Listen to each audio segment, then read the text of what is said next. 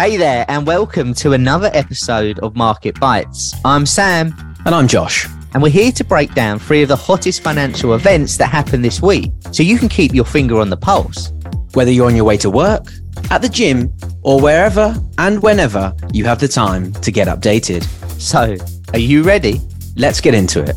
This podcast is for information and education purposes only and should not be taken as investment advice, a personal recommendation, or an offer of or solicitation to buy or sell any financial instruments. This material has been prepared without taking into account any particular investment objectives or financial situation and has not been prepared in accordance with the legal and regulatory requirements to promote independent research. Past performance is not an indication of future results.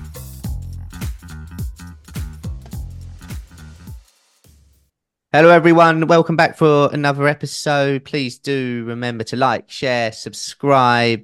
You've got three of us today, so that is the reason to do so. We've seen the numbers, by the way, how many people we have subscribed that don't give us a rating. So that is your homework today, to give us one, and we'll hopefully make it worth your while. I'm joined by Josh. I'm joined by Ben. Josh, how are you? I'm very good. It's a big warning from you there, Sam, to all of our listeners. Yeah, absolutely. Well, they need to listen up. And Ben, how are you doing? Yeah, good. Big Brother's clearly watching.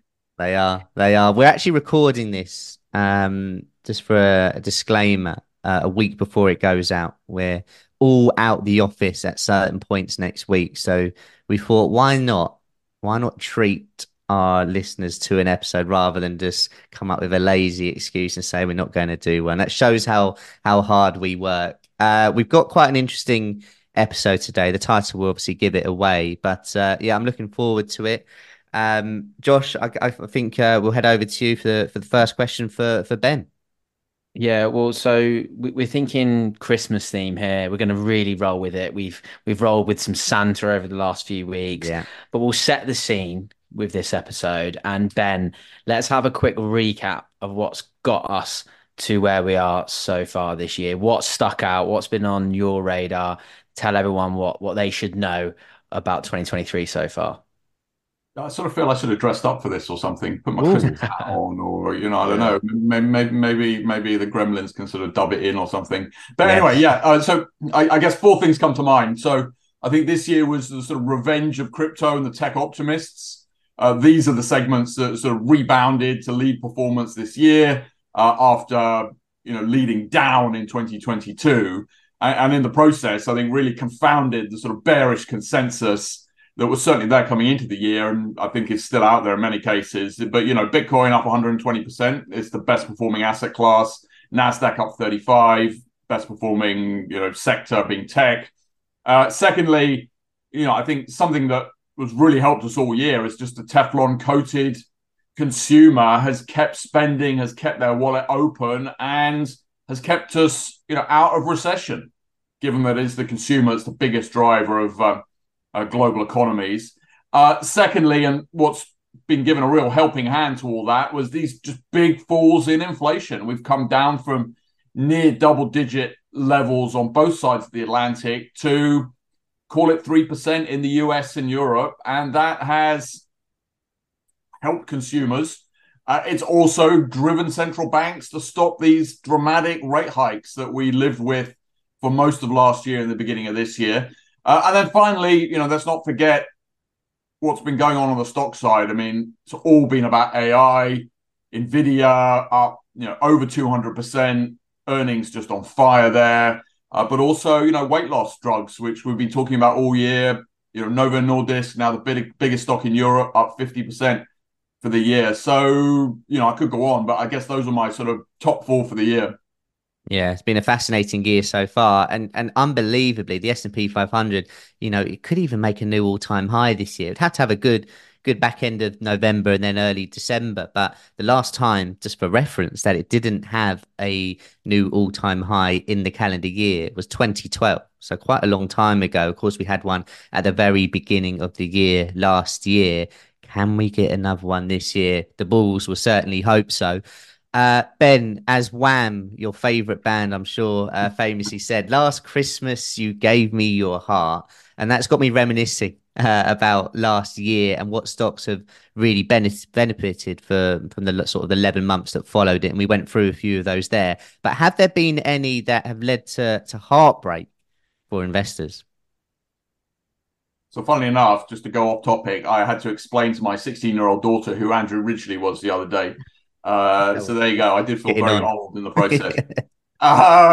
Anyway, so those yes, disappointments and heartbreaks of this year. I mean, obviously, with the yin comes the yang. Renewables, solar, wind have been terrible, and a real reminder that having a very strong long-term growth story is sometimes not enough, at least in the short term, to protect you from the here and now high valuations or the impact of high interest rates, which have really hit that segment this year. Similarly, cheap stocks can get cheaper.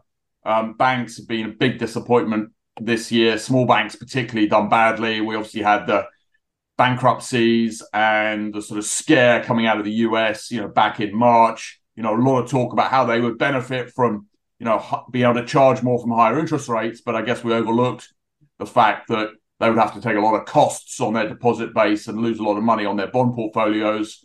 And China feels like a sort of perennial disappointment, but it's been the big regional loser again this year.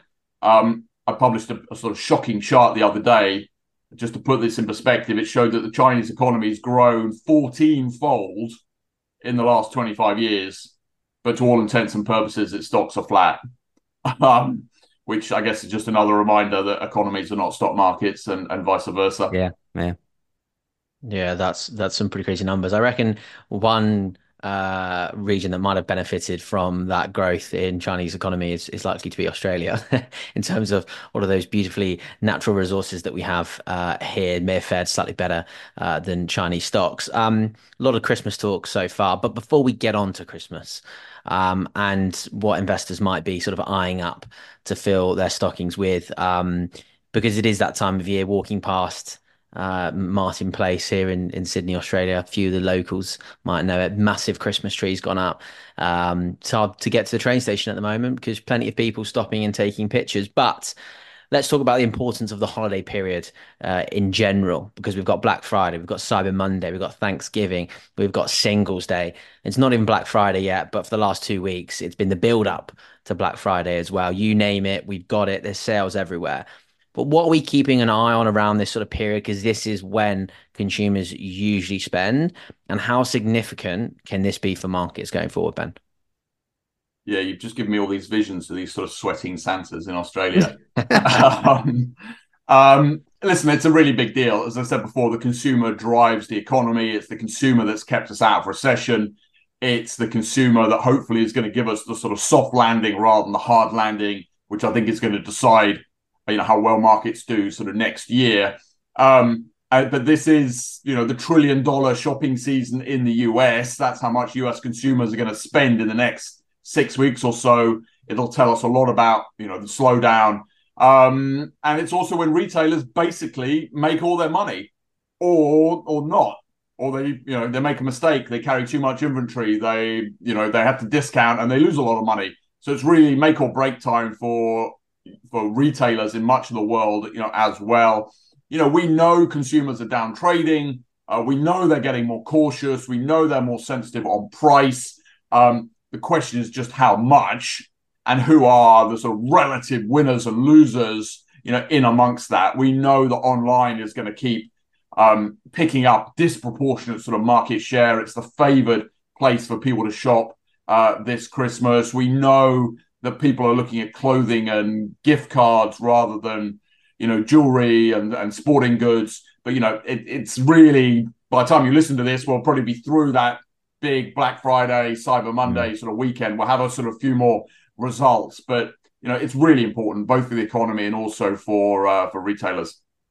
Yeah, I'm looking forward to having less emails. I mean, over the last couple of weeks, it's been this offer, 25% off. And then, of course, you go on and they just hike the prices up into the Black Friday, and it's not really 25% off at all, is it? Let's set the scene then for our next question. Actually, just before we go through it, I want to know your Christmas Day orders. I mean, Josh, it might be slightly different being in Australia. I'd had a Christmas in New Zealand once, and it was barbecue on the beach, unbelievable. However, this year, it's the full works. The turkey, the roast potatoes, the pigs in blankets. Ben, same for you before we go to Josh. Yeah, absolutely. Traditionalist, I'm afraid. Love that. Josh, you barbecue or Yeah, no. So I have family that live out here that are also as English as they come. So yeah, very traditional oh, love Christmas that. Day. Yeah, funnily enough, I've actually just ordered a gammon today as we speak from sort of like an English retailer here for Christmas Day. So preps already. So yeah. Okay, love that. Love that. Have you done one on the beach yet on Christmas Day? So yeah, so in 2020, we had like a beach Christmas. So we still like spent the day on the beach, really, Yeah. but then still came back for lunch. So no like Oh, actual barbecue, no like real Aussie barbecue for Christmas Day. I'm still as traditional as they come. I mean, who can turn down a I Christmas know. Day roast? Come I'm on. with you.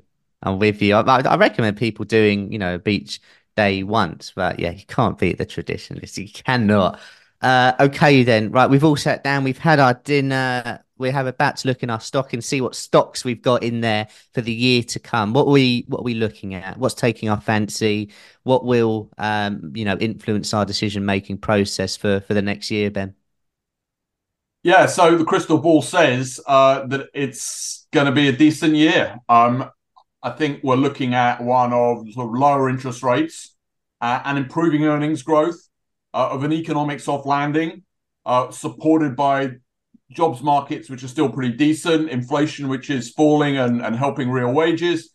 And if I'm wrong, which, shockingly does happen every once in a while, central banks, I think, can now cut interest rates and be a little bit of an insurance policy, to markets. But I think that's not the biggest call of the year. I think the biggest call of the year is going to be the sort of sector and style rotation. What do I mean by that? When do you get out of the stocks that have served you so well this year, the so-called, the teddy bear stocks, the safe and secure, US big tech and broader US stocks. And as we get closer to interest rate cuts, as we get through the US economic slowdown, when do I look at these sort of riskier but cheaper, more unloved, more cyclical stocks and markets that will benefit the most from these interest rate cuts? So, Europe, emerging markets, real estate, small caps. At some point, sort of later in the first half, I think that's going to be the big rotation. Giving up the teddy bears and buying those riskier stocks and parts of the world. Yeah, handing away those teddy bears is never necessarily easy to do.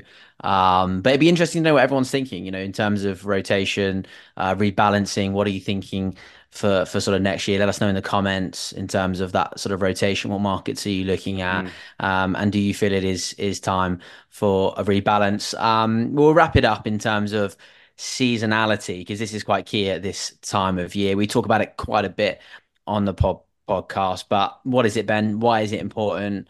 Should we take it with a bit of salt? Because really, we kind of know that September is notoriously bad, but are the winter months good? Tell us a bit more. What should we know? Am I allowed to talk about the Santa rally? Every time Yes, yes. I do, Absolutely. Sam Spring Santa, starts like reindeer here. screaming and throwing things at his monitor. Rudolph's here. Let's Free go. reign. So what is seasonality? So stocks on average perform better at certain times of the year than others. It's only an average, so it does vary. But typically, November, December, January are some of the best months of the year. And this is, broadly speaking, the so-called famous Santa rally. Why does it happen? It's basically behavioral finance. Investors are looking at the year ahead and deciding what to do. And normally that means they add money to markets. Why? Because stocks usually go up, because they've got 12 months to be right or to be proved wrong. And at the same time, companies are out there giving sort of similarly positive guidance for the year of all the great things they're going to do and all the money they're going to make. It's definitely been one of the factors that's been driving markets, so far. I've said that Santa's come early this year because we've had this big November rally. So it's certainly part of the mix, but it's, along there with, the fundamentals, lower bond yields, lower oil prices and recovering earnings. So, it's one of the drivers, but you certainly don't want to be investing in stocks just because of the seasonality. I would think about it as as a nice support or a tailwind rather than the main event. Yeah, there's a saying, fundamental analysis tells us what to buy and sell. Technical analysis tells us when to buy and sell, and seasonality tells us what and when to buy and sell. I thought that's quite a nice one to finish on then. Well, look, Ben, Josh, thank you very much for joining us. The next podcast is going to be in December, which makes me feel a little bit depressed because we time traveled. We've gone to the future and recorded this a week early. So if all hell breaks loose in the markets, we aren't to blame. We did our disclaimer at the beginning, which obviously means that's exactly what's going to happen. Ben, Josh, thank you as always. Thank you. You have been listening to Digest and Invest by eToro. For more information, use eToro.com.